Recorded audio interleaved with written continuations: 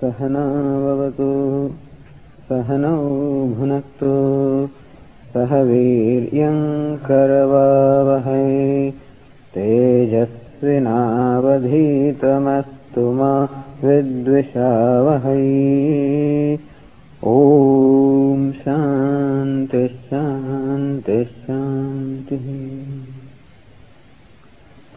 नमः श्री शंकरानंद नमः Shri Shankaranand गुरुपादाम्बुजन्मने गुरुपादाम्बुजन्मने सविलास महामोह सविलास महामोह ग्राहग्रासैककर्मणे ग्राहग्रासैककर्मणे।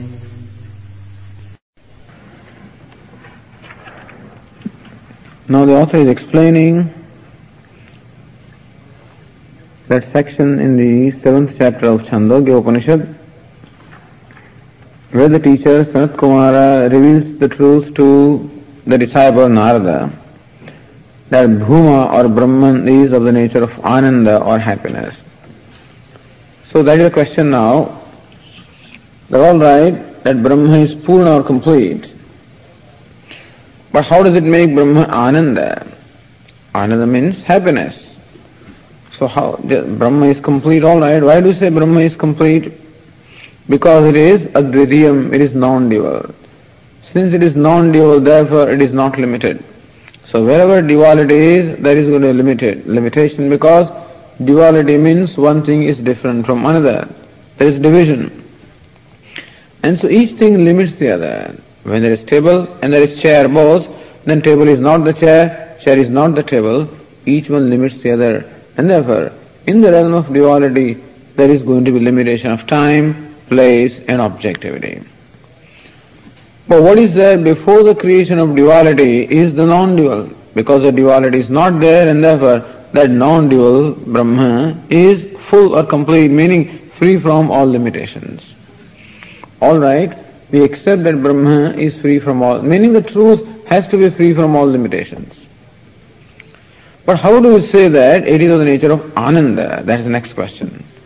Then the answer given here is that is what is taught in the Chandogya Upanishad, where Brahman is revealed to be of the nature of Sukha or Ananda. And that's what in the verse 17 it was said, Yo Bhuma sa Sukham Nalpe Sukham Tredha Vibhedini Sanat Kumara Prahavam Naradayati Shokine. Yo Bhuma sa Sukham. That which is Bhuma or Brahma has to be Sukham or happiness. Na Alpe Sukham Asti, says Sanat Kumara, that which is Alpam or limited, there cannot be happiness in that which is limited. So that limitation itself is the cause of unhappiness. That sense of limitation, the unhappiness and sense of limitation always go together.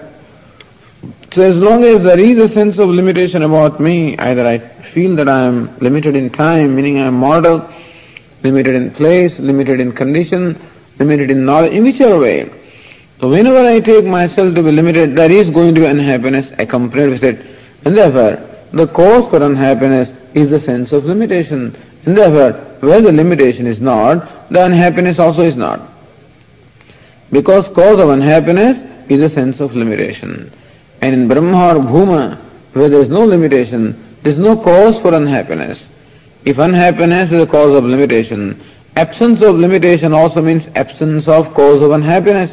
And therefore, in Bhuma or Brahman, there is no unhappiness, and therefore, it is of the nature of happiness or Ananda.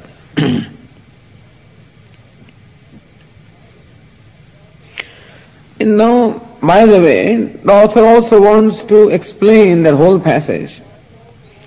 How sage Narada went to Sanat Kumara, reporting to him that I am grieving.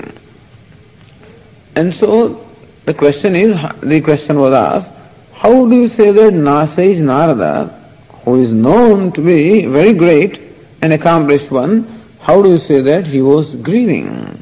So the verse 18 said, Sa Puranan Panchavedan Shastrani Vividhani Cha Jnatvaapyanatma Vitvena Naradoti Shushochaha. The other day we read the passage where Narada said that I know all the Puranas, I know the Vedas, I know the Mahabharata, I know the Itihasa, I know the Purana, and I know the grammar, and I know the physics, and I know the chemistry, and I know all kinds of things. So he reported what all he knew. Bhuta Vidya and then Yaksha, Bhuta Vidya means the Bhautika Shastra, the physics. Nakshatra Vidya, he knew also astrology and astronomy. And then he knew also the dancing, and he knew all kinds of things. So I know all of this and still I am grieving. Why is it so? Because I do not know the self. So Narada knew this much. I have heard from great people like you. Shrutam hetad me bhavadrushebhyah tarti shokamatmavit iti. I have heard from such great ones as you that the knower of the self alone crosses the grief. Since I am grieving, therefore, and I know that I do not know the self and therefore I am grieving. Thus I have the knowledge of all these various scriptures, but I have the knowledge of really the words, but not the essence of them, which is the self, and therefore I am grieving. So even sage Narada, who was so learned and so accomplished, also was grieving because he did not know the self. Then, just a casual question. This is sort of a side discussion. That is the style of this text. So the main point is there, and by the way, the author also takes time to explain those passages of the Upanishad. Because as we said, the purpose of this text is to give us an understanding or an insight into the vision of the Upanishad. And therefore, a question was asked that the study of the Vedas and study of all the scriptures is known to be the cause of removal of grief. That one who has studied all this should not be, in fact, should be free from the grief. And how come Narada, in spite of having studied them all, was grieving? So the answer was given in the 19th verse. Vedabhyasat puratapa trayamatrena shokita paschatva vismara bhanga garvaischa shokita. Says, look, before the study of the Vedas, that one is grieving. Why? Naturally, because he has not studied. And so he doesn't know what is what. He doesn't know himself, he doesn't know the world, he doesn't know anything. So tapatrayana shokita. He is grieving because he is suffering at three levels. At the individual suffering from, the himself is a source of sadness and unhappiness. The environment is a source of unhappiness. Even the cosmic forces are also source of unhappiness. And thus he is suffering from all these sources of unhappiness before he has studied. But after having studied also, if he has not really understood the purport of the study, meaning he has studied all the whole body of words all right, but he has not understood the purport of the study, meaning he has not gained knowledge of truth, then even after study also the grief continues in a different way. In what way? Paschatu abhyasa. Then constant repetition. It's a big exercise, Every day keep on repeating and trying to remember, and all of this also is a big effort and exertion. So that gives santapa, pain. Vismara. And then forgetting what I studied, that also gives me unhappiness. I feel bad. If I forget what I remember with a great effort, after 15 days I forget, then naturally there is pain. Bhanga. And then, even though I have learned so much, when I am in company of the others who have learned more than me, then there is a sense of humiliation also. Again, there is unhappiness.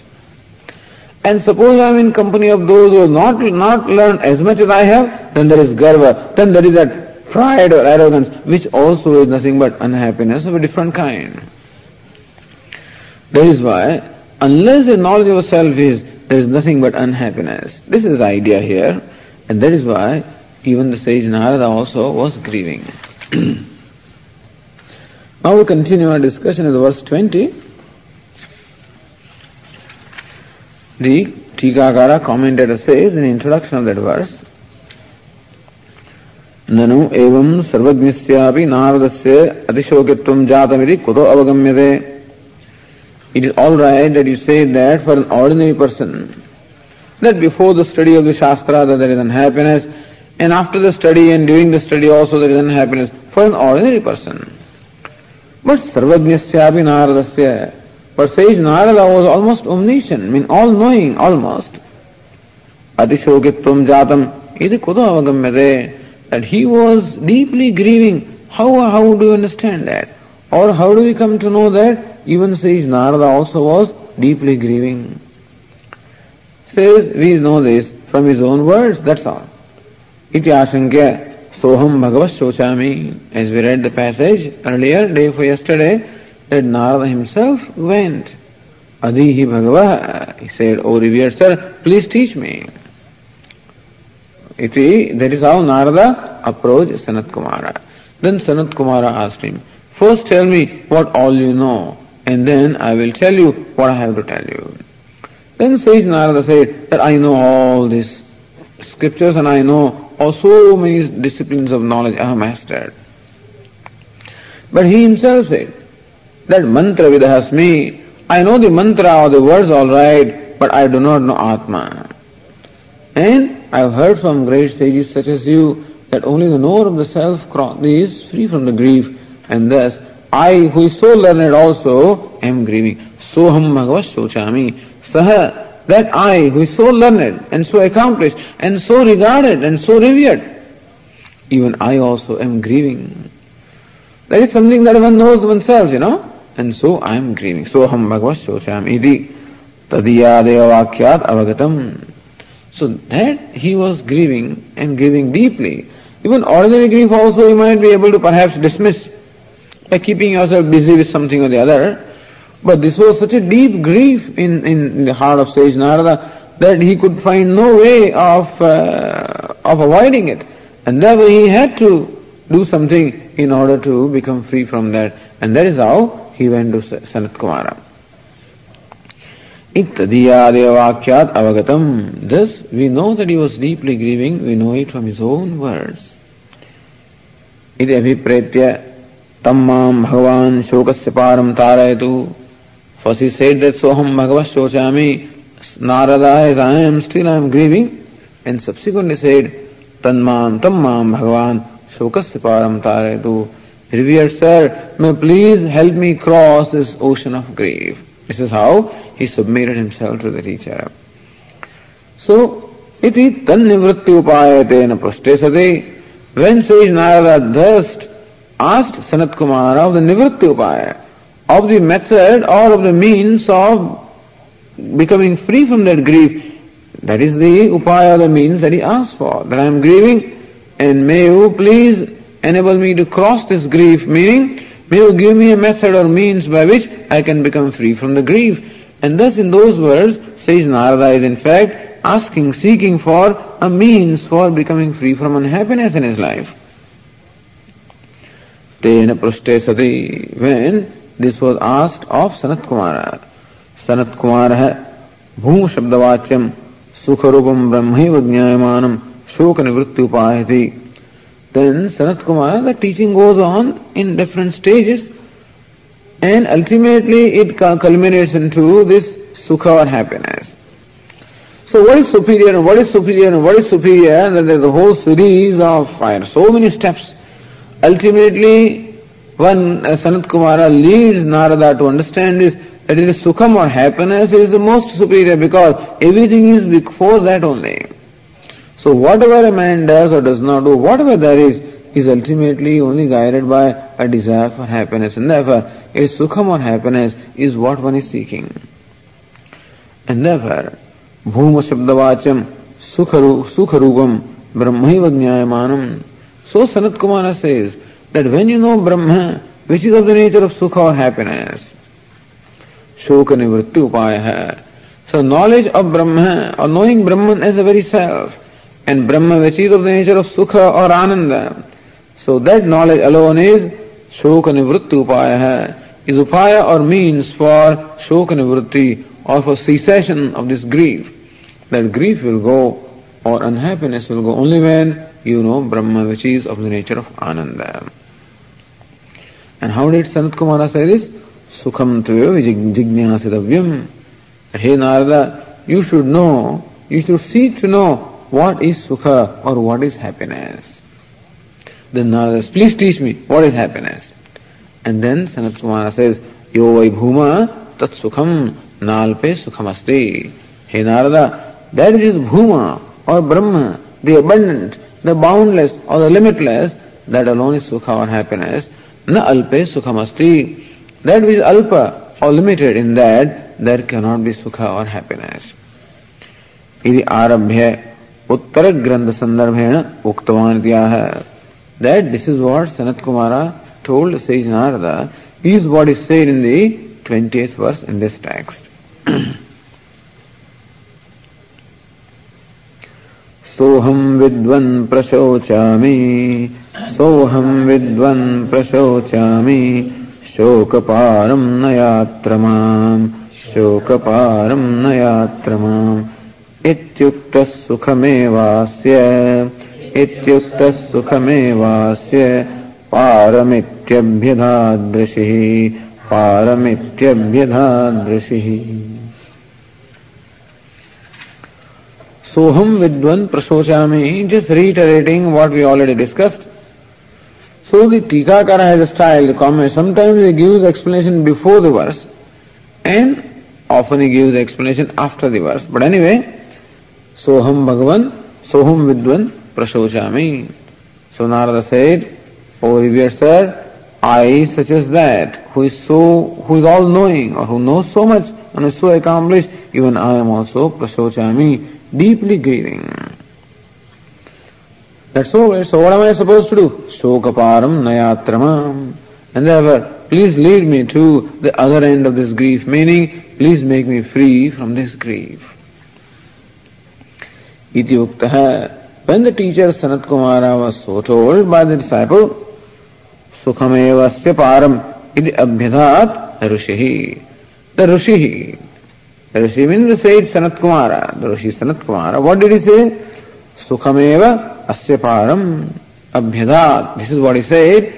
Asya shokasya param sukhameva. The param, what is the other end of the grief? That happiness. Meaning bhuma, or that knowing that bhuma is only the means for crossing this ocean of grief once and for all. That, as will be explained in subsequent verse, that we do experience freedom from grief now and then. And every day in the deep sleep we experience complete freedom from grief.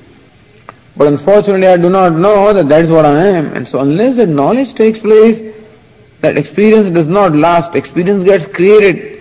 Experience of freedom from grief does get created now and then.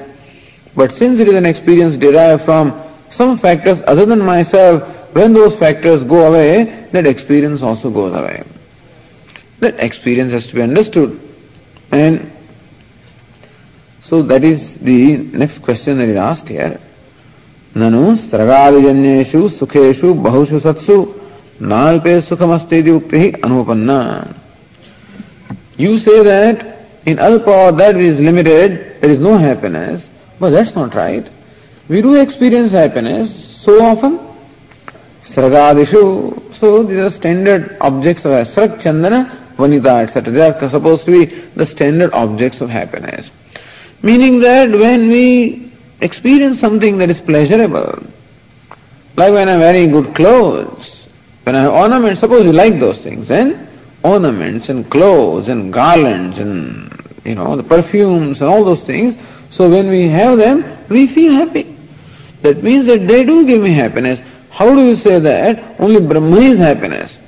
That in limited thing there is no happiness. How do you say? Because I do seem to experience happiness from these things. So when there is good food, good music, good movie, good video, whatever it is, so many things give me happiness. Good talk, good discussion, good reading and whatnot. And so many sources of happiness in spite of their being there, for you to say that happiness is only in Brahma and in nothing else doesn't seem to be proper. If this is what you have to say, then our answer is, no, you are not right. Meaning we are right. Meaning what? That in limited things there cannot be happiness. Now this is not that they want to insist upon it. This is something that we have to discover. Of course, this is what they say. This should become our own discovery in life. Otherwise, our fascination for limited things will not go. That vairagya, the dispassion, meaning an objective understanding of the things will arise only when this becomes our own and it can't be forced upon ourselves. And it's something that we have to, but this is what they have discovered. And this is what we have to discover. Tesham sargadinam dukkhanusangena vishasamprukta annavat bahudukha rupatvasya munina abhipretatvat. He says, no, all those little objects of happiness which give me some small drops of happiness, little kicks of happiness now and then, dukkhanusangena, that happiness is always accompanied by dukkha or unhappiness. Vishasamprukta annavat. So this illustration they give, like the food, like the rice, or some other, like the candy or like the cake or some sweet, which is what? Vishasamprukta, which is mixed with poison. Imagine. So you don't know that. So when you are eating that thing, you are enjoying it. But then there is poison, and therefore, Vishayendriya Sanyugat Yattadagre Mritopamam Pariname Vishamiva Tat Sukham Rajasam Smritam, says Lord Krishna. The happiness that seems to arise from contact with the sense objects is Agre Amritopamam. In the beginning, it appears very sweet, like nectar. Pariname Vishamiva. But ultimately it turns out to be Visha, or turns out to be poison or bitter. So what appears to be very sweet in the beginning turns out to be only bitter. Bahudukha rupatvasya. Now this is a theme that you find repeated every day, and therefore sometimes you get a little fed up with this, that every day you keep on talking about this, And we suspect that there is something wrong with these fellows, That it looks as though they just don't know how to enjoy life or they don't know life. And therefore they want to dismiss it in some form or the other and want to justify perhaps their indifference to the life or whatever it is. But this is not so. As we said, Lord Krishna also says he was a very happy, you can't call it person, but anyway, even if you want to call him, he was a very happy one. And so he knew the secret of happiness. If you assume that suppose these people do not know, but says in Bhagavad Gita, Yehi samsparshaja bhogaha dukkha yona evate adyantavantah kaunteya na teshu ramate buddha. Hey Kaunteya, hey Arjuna, the pleasures, the happiness that seems to arise from the contact with the sense objects. So by contact with the sense objects, the happiness that seems to arise, dukkha yona, they are all nothing but source of unhappiness or source of pain. Why is it so? Because there is pain involved in acquiring something. First of all, these objects of happiness don't come cheap and they don't come free also. And therefore, you have to exert yourself to acquire them. You want a motor car, you have to work for it. You want a house, anything you want, you have to work for it. And so, only self is that which comes cheap, meaning without any cost. Everything else costs in terms of effort. And so, it calls for effort to acquire the thing that you like. So there is pain in acquiring because it involves exertion. Having acquired, there is always this fear on my part that I may lose it, and therefore there is always apprehension on my part that maybe this thing will go away. So even when I am enjoying it, some apprehension always remains. As Bharata says, bhoge roga bhayam. I am enjoying the sweets all right, but in my mind there is a little, at the back corner of my mind, I know that this is not good for me because it may bring about diabetes or whatever it is, But anyway, as Nachiketa also says, sarvendriyanam jarayanti tejaha. Whenever we experience the pleasures at the level of senses, we have to pay a price for that. Because it is at the cost of some little vitality on our part, otherwise you cannot enjoy sensuous happiness. So there you have to pay the price. And then, when there is separation from what you love, of course there is pain. So there is pain in acquisition, there is pain in separation. In between there appears to be happiness, which is going to be only followed by pain, and therefore, what appears to be happiness is not really happiness. Not only that, and this again we have discussed so often, that the object happiness, even though they seem to give the happiness, slowly I find myself becoming more and more dependent. I get addicted to them. and the same object stops giving happiness after a while, then I want something else. The mind wants change, and he wants it a little more sophisticated. He wants a greater thrill and greater kick. I have ordinary tea and coffee, then I want black coffee and I want something else, and I don't know, I keep on decorating things. And thus we find every day some new dishes and new cars and new music and new things because the old things stop giving me happiness. So mind becomes more and more dependent, gets more and more addicted, and its ability to extract happiness is reducing, its craving for the happiness keeps on increasing, and the ability of the sense object to give happiness also decreases, and ultimately you are in a miserable predicament. People who never think about the life and always dependent upon the external objects and external world to make them happy find themselves in a very miserable state, because a time comes when I find that the external world doesn't make me happy. It's same stuff every day. TV, same thing. Even books, same thing. Everywhere it's the same thing. And the mind wants something else. He wants a kick, doesn't get it.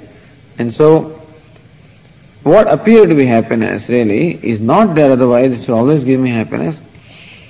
And thus, this is the analysis of happiness that is made with reference to, in Viveka Chudamani, I'm sure that we'll be again doing it at great length, because there also Shankaracharya spends a lot of time in discussing this. But in short, the little happiness that appears to come from the sense object, even then also it doesn't come from there. Even then also we only feel, or we are deluded to believe that happiness came from some external object, even when it appears to be coming. Because when we analyze our experience of happiness, we find that even in presence of something that I love, I do feel happy. And happiness always springs from within and not from without. It doesn't come from outside. It always wells up from within.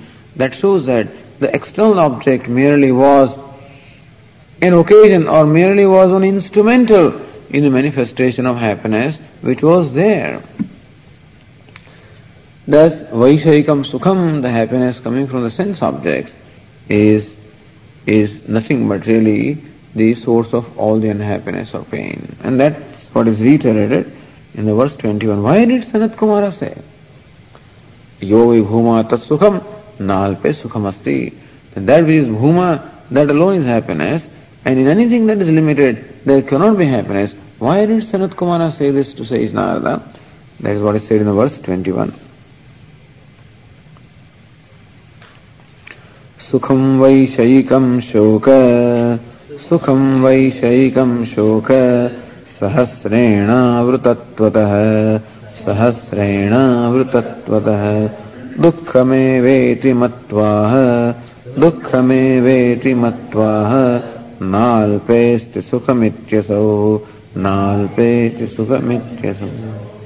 So this is author's attempt, or author is explaining those statements, because Sanat Kumara just makes a statement but doesn't explain it. So here the author explains why did Sanat Kumara say what he said. Sukham Vaishayikam Shuka Sahasrena Avrtatvatah. Since Vaishayikam Sukham, since Sukha or the happiness arising from the sense objects, Shuka Sahasrena Avrtatvatah, since it is mixed with or it is surrounded by Shoka Sahasra, meaning grief and nothing but the grief or unhappiness. Dukkhame vairi, therefore it is nothing but dukkha. Even though there appears to be a little momentary pleasure, when you come to analyze it, it is nothing but pain or dukkha. Iti matva, with this, having this opinion or this idea in mind, Aha, Sanat Kumara said to Narada, Nalpeti sukhamityasau, iti asau aha. Therefore Sanat Kumara said, Alpe sukham nasti. And that is alpa or the limited, there is no sukha. So keeping this in mind, Sanat Kumara said it to Narada. So the point that is proven in all of this is, Dvaite sukham nasti. Alpe meaning Dvaite. Anything that is limited, in that there cannot be sukha, cannot be happiness. Okay? Dvaite sukha abhavam angikritya advaite pitam ashankate. Okay, then the fellow, the opponent accepts. All right. From what you explained to us so far, you would accept that in Dvaita or in that which is limited, there is in duality, there is no sukha. All right, no happiness. Advaitevi tamasankate. But we say that in Advaita, the non-dual also, there is no happiness. What about that? So then the next question is, how do you say that there is sukha or happiness in Advaita? Or we accept that there is no happiness in Dvaita or the duality, but how do you say that there is happiness in non-duality? How do you say that?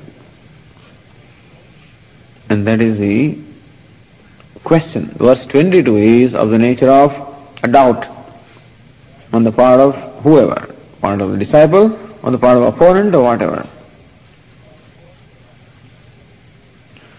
Nanu dvaite sukham ma bhūd, nanu dvaite sukham ma bhūd, advaite pyastino sukham, advaite pyastino sukham, asti chedupalabhyeta, asti chedupalabhyeta, tatha cha triputi bhaved, tatha cha triputi bhaved.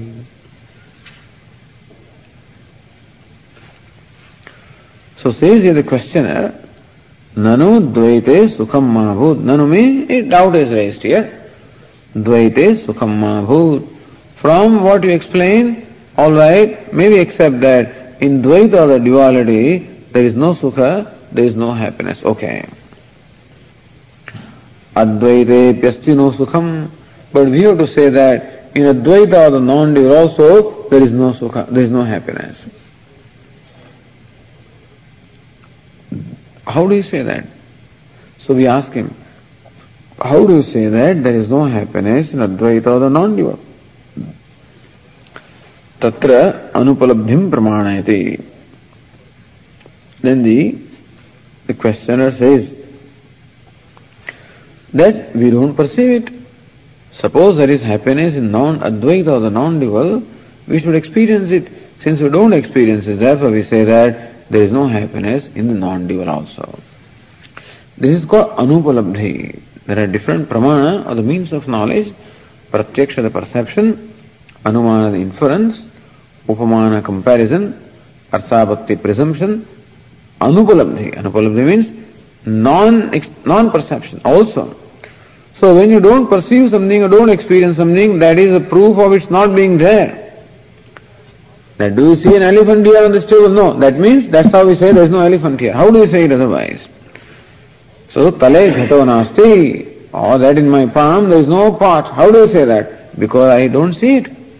So, non-perception also becomes a pramana or the means for establishing the absence of something. And so also he wants to establish the absence of happiness in Advaita or the non-dual by presenting this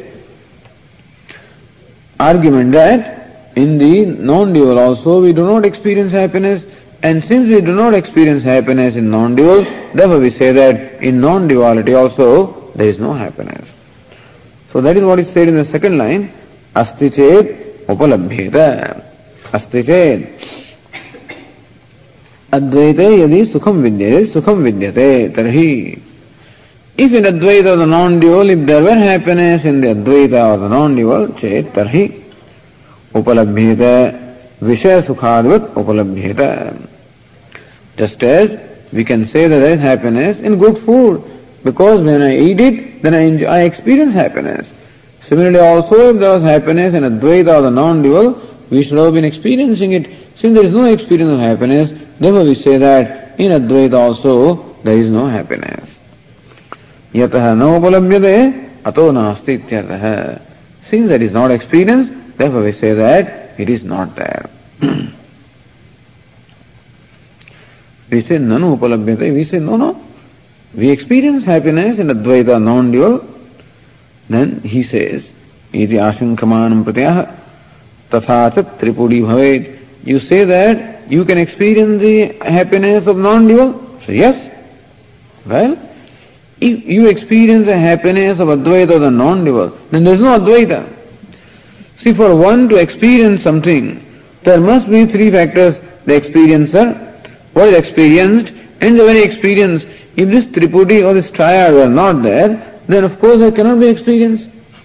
So for you to say, he is asking, this Siddhanti is asking us, for you to say that you are experiencing the happiness of Advaita, you have to accept an experiencer, and that which is experienced, which itself is duality. And therefore, to say that you are experiencing Advaita itself is contradiction, understand? Non-dual cannot be experienced. What can be experienced is always limited. The limitless or non-dual cannot become an object of experience. Because it becomes an object of experience, it is duality. Because it becomes object of experience, which is different from the one who experiences, and therefore, if Advaita became the object of experience like other things, then there is no Advaita, there is no non-duality at all.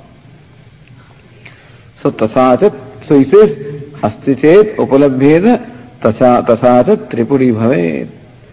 If there was happiness in non-duality, we would have experienced it. And if you experience it, then there is duality. Anubhavasya, anubhavitra, anubhavya sapekshvatvat. That every experience requires the presence of an experiencer and that which is experienced, and the interaction between the experiencer and the experienced alone is what we call experience. So experience cannot happen unless there is an experiencer and there is that which is experienced, and therefore experience calls for a triad. So if you say that there is experience of non-dual, then you accept the triad or the duality. Advaita Hani, then there is no non-duality at all. So there is no non-duality if you accept an experience of non-duality. And if you don't accept the experience of non-duality, then you cannot prove that there is happiness in non-duality. If happiness is there, we should be able to experience it.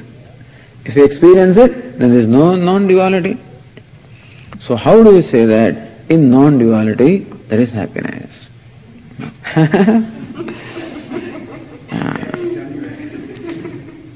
Then Advaitasya Sukhadikaratma Nishedam Angikaroti Siddhanti. Then the Siddhanti, meaning the Vedantin, says you are right. That Advaita, the non-dual, it is not that we say that there is happiness in non-duality. You may say there is happiness in cake or candy or some stuff like that. So there are these objects which are what we call the locus. A given object becomes a locus of happiness. What we call adhara or the locus. So an object that I like and which I enjoy is a locus of happiness. In that sense, Advaita, the non-dual, is not a locus of happiness. That it contains happiness, it is adhara or ashraya or locus of happiness, we are not saying that. If non-duality, if Advaita, the non-dual, were locus of happiness, then you will be able to experience happiness when you experience Advaita. We are not saying that happiness is in non-dual or Advaita. Then what is it? So says verse 23.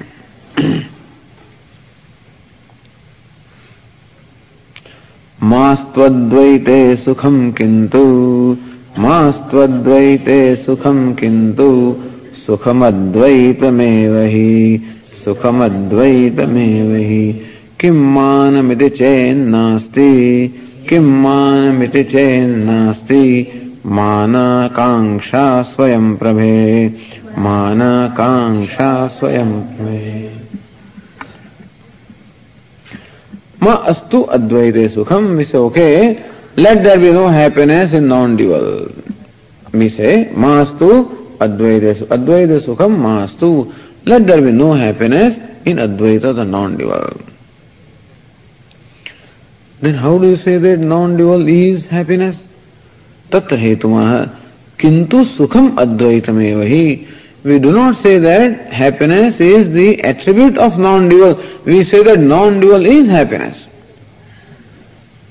So it is not that non-dual, like you can say that sweetness is the attribute of honey. So it is not that similarly happiness is the attribute of the non-dual. We say that non-dual is happiness. So non-dual is not the locus of happiness, but non-dual is happiness. Kintu sukham advaitameva hi. What we call sukha or happiness is indeed non-dual.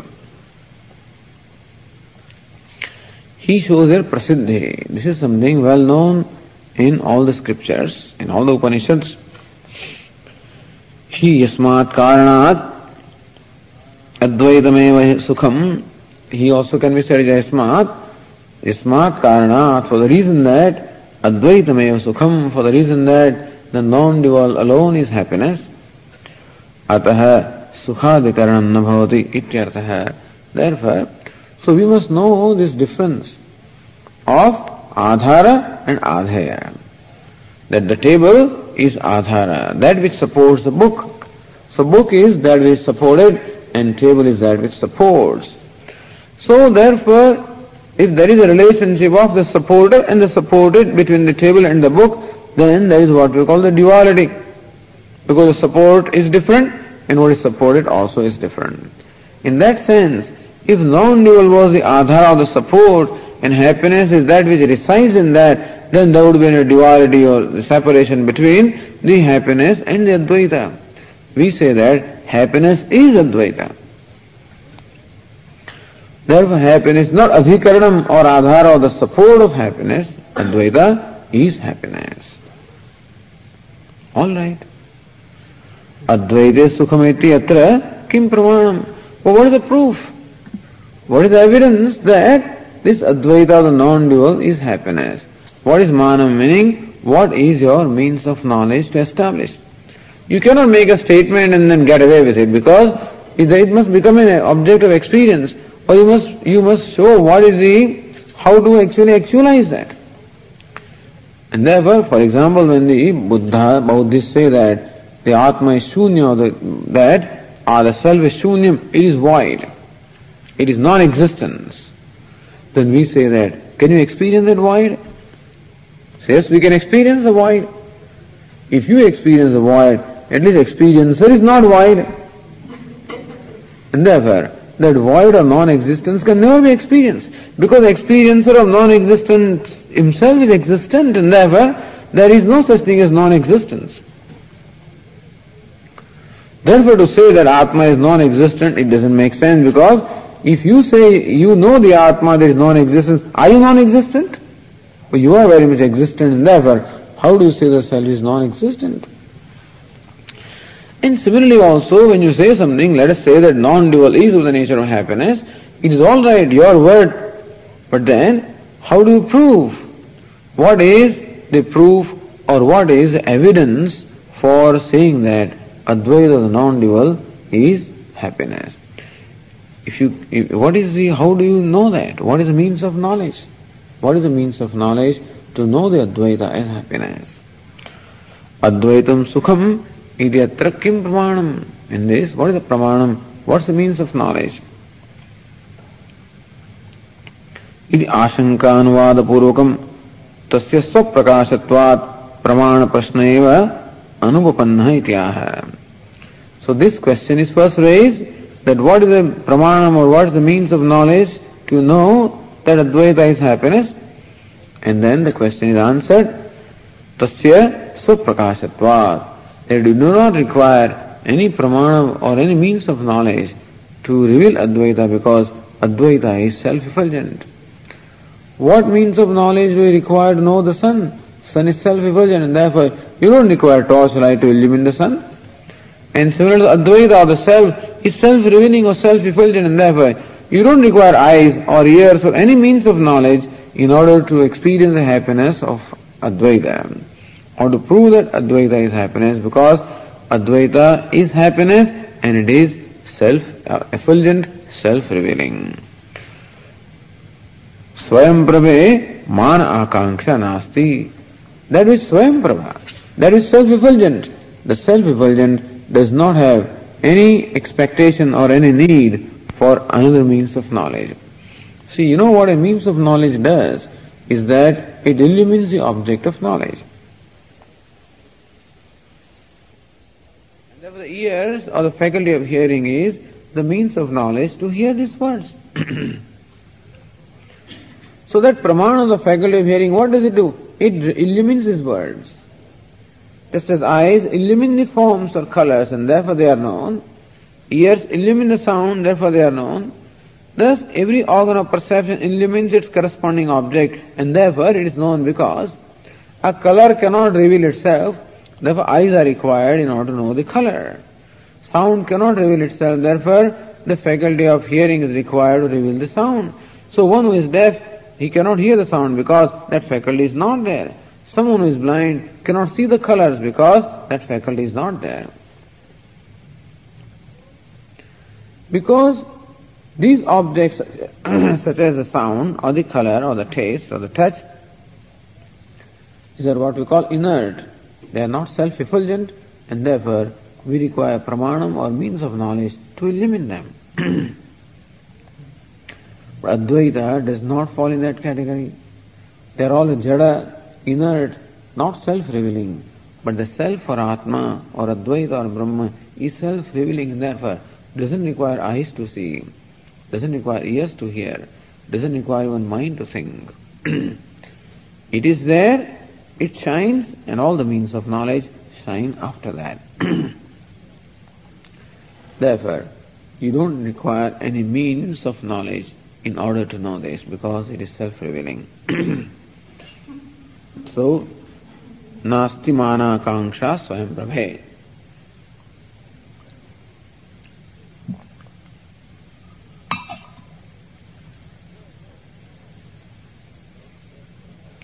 That is swayam prabha, that is self-effulgent, does not require any pramanam because it shines by itself. As we said, the very need for pramanam, the very need for means of knowledge is when a thing is not able to reveal itself, then you require a source of light or source of illumination to reveal. But just as we do not require, therefore, to see this color of the flower, not only do we require the eyes, but we require also the external light to illumine this color. We don't require that to see the lamp. You don't require another light to see the lamp because lamp is effulgent. And similarly also, look at this lamp is just an example. Self is self-evident or self-effulgent and therefore no means of knowledge is required to establish the existence of the self, that I am. To establish that I am, you don't require any eyes. Even a blind man knows that he is. Deaf man also knows that he is. And so, without those faculties also, one knows that one is. You don't even require to think that I am, because that I am is self-effulgent. You don't require, are you there? Are you existent? Let me think. You don't have to say that. Do you exist? Let me see. You don't have to say that. You don't have to see in order to know that you exist. You don't even have to think to know that you exist. You can think only if you exist. So existence is presupposed for you to even think or see. So any of these things are possible when existence is first there. So just as that existence is what we call self-revealing or self-effulgent. That very existence itself is Advaita, the non-dual. Therefore, the non-dual is self-revealing.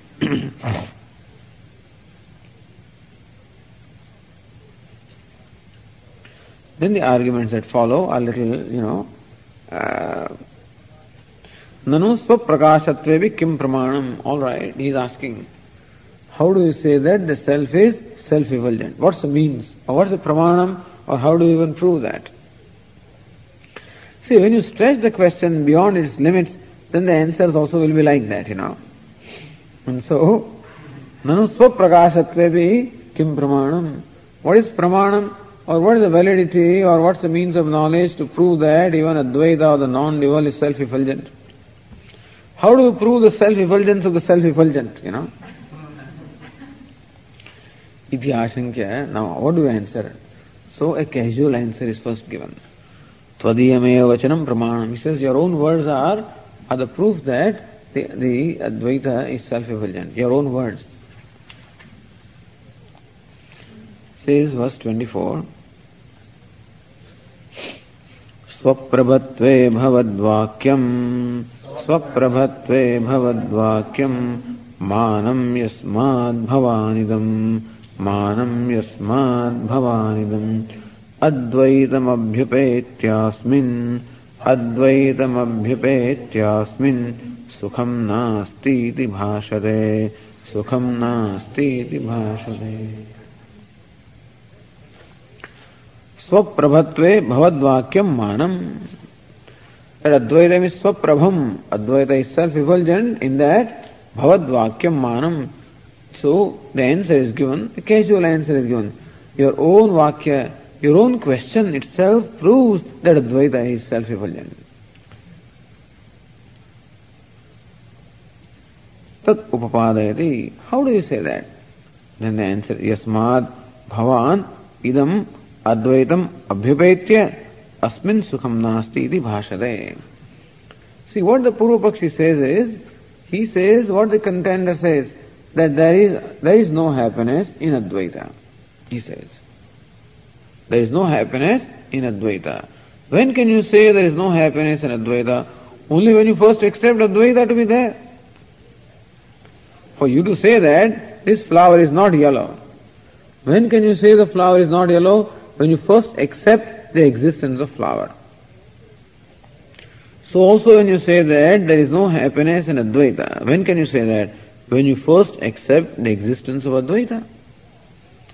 So even when you are raising this question, or when you are asking me to prove that, how do you say that Advaita is?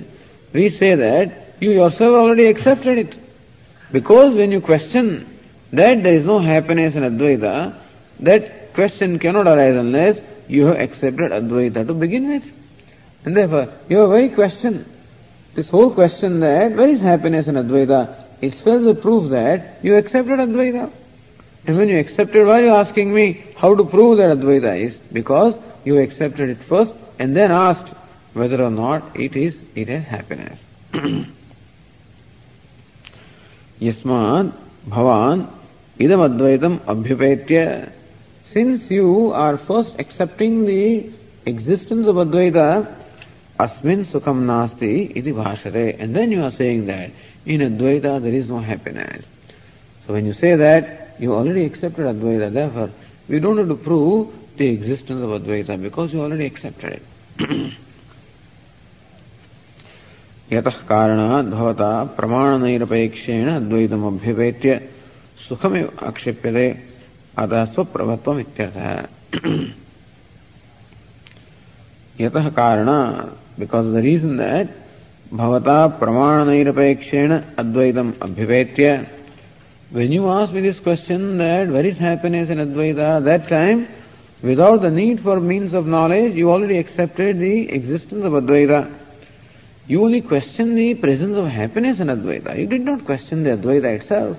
And therefore, Advaita has been already accepted by you. Therefore, we say that Advaita is self-effulgent. Then he says, wait a minute. He says, न मया अद्वैतम अभ्युपगम्यते किंतु त्वदुक्तम अद्वैतम अनुद्य दूष्यते. He says, wait a minute, I did not say that I accept Advaita. You say that, he's saying, you say that Advaita is of the nature of happiness, therefore I just accepted what you say and then say that Advaita doesn't have happiness. So how do you impose, that I accepted Advaita? So it's an interesting line of argument. Sometimes people argue like this also. This reflects on a sense of humor of this author. That now in the serious discussions also, now and then he has this just to bring a certain lightness about it and also to make a point, of course. No discussion is without any purpose, but sometimes the discussion also is a light vein just to perhaps, I guess, make it a little easier for us. So therefore, that fellow says, Namaya Advaitam Abhyupagamyate. Wait a minute, I have not accepted the existence of Advaita. Even when I said that we do not accept that Advaita has happiness, I just temporarily accepted Advaita because you say that Advaita is happiness. I have not accepted it. Kintu tvaduktam Advaitam anudya dushyate. I merely reiterated for the sake of argument the Advaita that you stated, and then I say that there is no happiness there. Ataha na ukta siddhi. Therefore, just because I ask the question, you cannot use that as a proof that Advaita is accepted by me. I just accepted Advaita because you accept. Just as, for example, they ask this question, somebody wants to dismiss God, so they ask this question. If God created the world, then who created God? He wants to say that God is not there. And for that he asked this intelligent question. If God created the world, who created God? Then you say that, but you are already accepting God and asking who created God, so God is there anyway. But then he said, no, I am just accepting it because you say there is God. So here also, he says that in verse 25,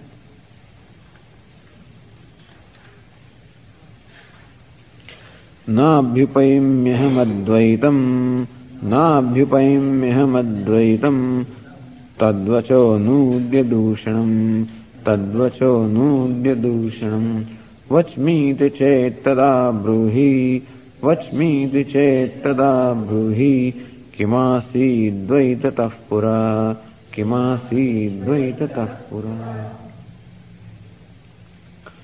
So the Purvapakshi says, Na abhyupayami aham advaitam. He says, no, I am not accepting Advaita. Tadvacha anudya dushanam atvadvacha anudya dushanam. I merely accepted I accepted that for the sake of argument alone, but then my purpose of accepting Advaita or mentioning Advaita was to only find fault with what you are saying. That doesn't mean that I have accepted Advaita as existing. Vachmi, Sadushanam Vachmi. All I am saying is finding a fault in what you are saying. If this is what you have to say, then we ask him. Okay, Tada Bruhi, all right. If you say that you do not accept Advaita, all right, fine. Tada Bruhi, then you please tell us this. Kimasid Dvaitatah Pura. Okay, please tell us this. Dvaitatah Pura Kimasid. What existed before this duality? Presently we experience a duality. That is what we call the universe or the creation. So please tell us, what is it that existed before the creation of this universe? Or before the duality was created, please tell us what was there. Vikalpa asahatvat Advaita anabhyupagamaha anupannaha iti manvanah prachati. You know why he is asking this question? Why we are asking the question? Because we know that you will not be able to, when you examine this, you will not accept Advaita. Because no vikalpa or this, vikalpa means this kind of alternatives or options, that options do not exist with reference to Advaita. Anyway, the question is, if you say that you do not accept Advaita, fine, please tell us what existed before the creation of Dvaita or the duality. So that question is further. Himself, the Siddhanti himself explains that question in verse 26.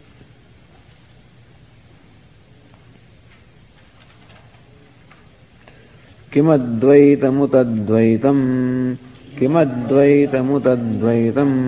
anyo va kotirantimah Anyo va kotirantimah Aprasidho nadvitiyah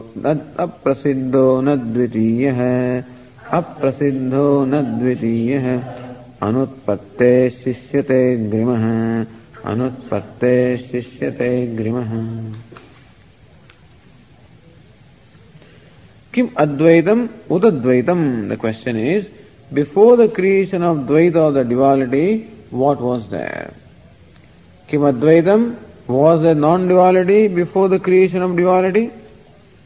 Utadvaitam, or do you say that there was duality before the creation of duality? Anyova kotihi, or you say that there was something else. Either there is Advaita non-dual, or the dual, or there can be something, some third kind of a thing. So please tell us, what was there before the creation of duality? Was the non-dual there before the creation? Or the duality was there before the creation of duality? Or there was something else other than the dual and the non-dual? Antimaha koti aprasiddha. This third option, something other than dual and the non-dual, is aprasiddha, is not something that is known. Meaning, we know only two categories, the duality and the non-dual. There is no third category that we know of, and therefore that could not have existed because we never come across that, or such a thing is not there. So only two options remain. Before the creation of duality, you have to say that either the non-dual was there or the duality was there. Because there is no third thing.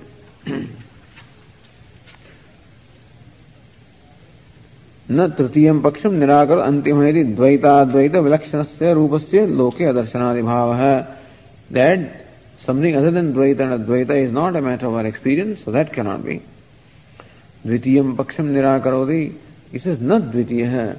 It cannot be that before the creation of Dvaita or the duality, that there was duality. Can you say that? Can you say that before the creation of duality there was duality? You cannot say that because it's not created. The thing is, when you accept that duality is created, naturally before the creation of duality, duality cannot be there. Anutpattehe, not dvitiya. Since duality is not yet created, see, the question is, before the creation of duality, naturally duality cannot be there before the creation of duality because duality is not created. Shishyade agrima. So what remains is only non-dual. So just think. So how you have to accept the non-dual because we know very well that the universe is created and only then there is duality. So duality is something that is created. So what obtained before the creation of duality has to be non-dual, and therefore you cannot say that the non-dual is not there. Non-dual has to be accepted. Tatra hetuma anutpattehe iti. That is done. Dvaitasya tadanim anutpannattvadi bhavaha. The idea is that you can keep on dismissing the duality. What can be dismissed is duality. But what is the culmination of all the dismissal? So you can keep on rejecting not this, not this, not this, not this, not this. And you keep on rejecting and negating and negating, and where does this process of negation ultimately end? Where does it stop? You cannot take it beyond even the very negator. You cannot negate the negator himself. You can negate everything other than the negator, but you cannot negate the very negator. I cannot, ride on my own shoulder. Therefore, I cannot dismiss myself. And therefore, that is the avadhi. That is the very limit of all the negation. Therefore, that Advaita, the non-dual, is the very avadhi or the culmination or the very limit of the negation of duality. And so duality is negated, and naturally what is the residue? What is what they call the non-reducible substratum. You can reduce the thing. You can divide it and divide it and divide it and reduce it further and further and further. And where will this process of reduction come to an end? It will come to an end where it can be further reduced. And that is what we call the substratum. And that is the non-dual. Where even the duality between the reducer and the reduced also is reduced. Then what remains is the non-dual. That's the avadhi. Ataha prathama pakshaha parishishyate. Therefore we say that it is Advaita non-dual that remains as the non-reducible residue or non-reducible substratum, non-reducible culmination of the process of reduction. And so this is logical. Thus the author is proven by reasoning that Advaita is proven by here by reasoning. And so that Advaita is there. But otherwise Dvaita cannot be. The fact that you are experiencing duality shows that the non-duality is because the duality is created, duality has to rest upon something. And it can only rest upon the non-dual. We find in everything in duality, everything rests upon something. Because everything is an effect. Effect always rests upon the cause. The pot, our standard example, is made of clay. So pot is the effect or the product, and it depends upon the clay, which is the cause. So effect always depends upon the cause, and so effect can be reduced to cause. You can break the pot reduce it to cause. The clay itself is an effect, will be again resolved into its own cause, which is an effect, and thus if you keep on going from effect to the cause and effect to the cause, where will this process lead to? It will lead to that which is neither cause nor effect. It will lead to, let's say, Brahma. We call it Brahma, which cannot be either cause or effect. If Brahma also effect, it will get reduced to something else. So ultimate substratum, where everything gets reduced, itself cannot be effect, and therefore it cannot even be the cause. We call it cause only in a figurative sense, but ultimately Advaita is neither the cause nor the effect. It transcends the ideas of cause and effect. But it has to be there. Unless that irreducible substratum is there, nothing can exist. You can't arrive at anything. The fact that the world exists shows that there must be a substratum, irreducible substratum, which forms the very basis for that. And that is Advaita, that is non-dual. Okay. Om Purnamadah Purnamidam Purnat Purnamudachyate Purnasya Purnamadaya Purnameva Vashishyate. Om Shanti Shanti Shanti. Shankaram Shankaracharyam Keshavam Badarayanam Sutra Bhashya Krutau Vande Bhagavantau Punah Punah Ishvaro Gururatmeti Murti Bheda Vibhagine Vyomavad Vyapta Dehaya Dakshina Murtaye Namaha. Om Shanti Shanti Shanti. Hari Om. Shri Gurubhyo Namaha.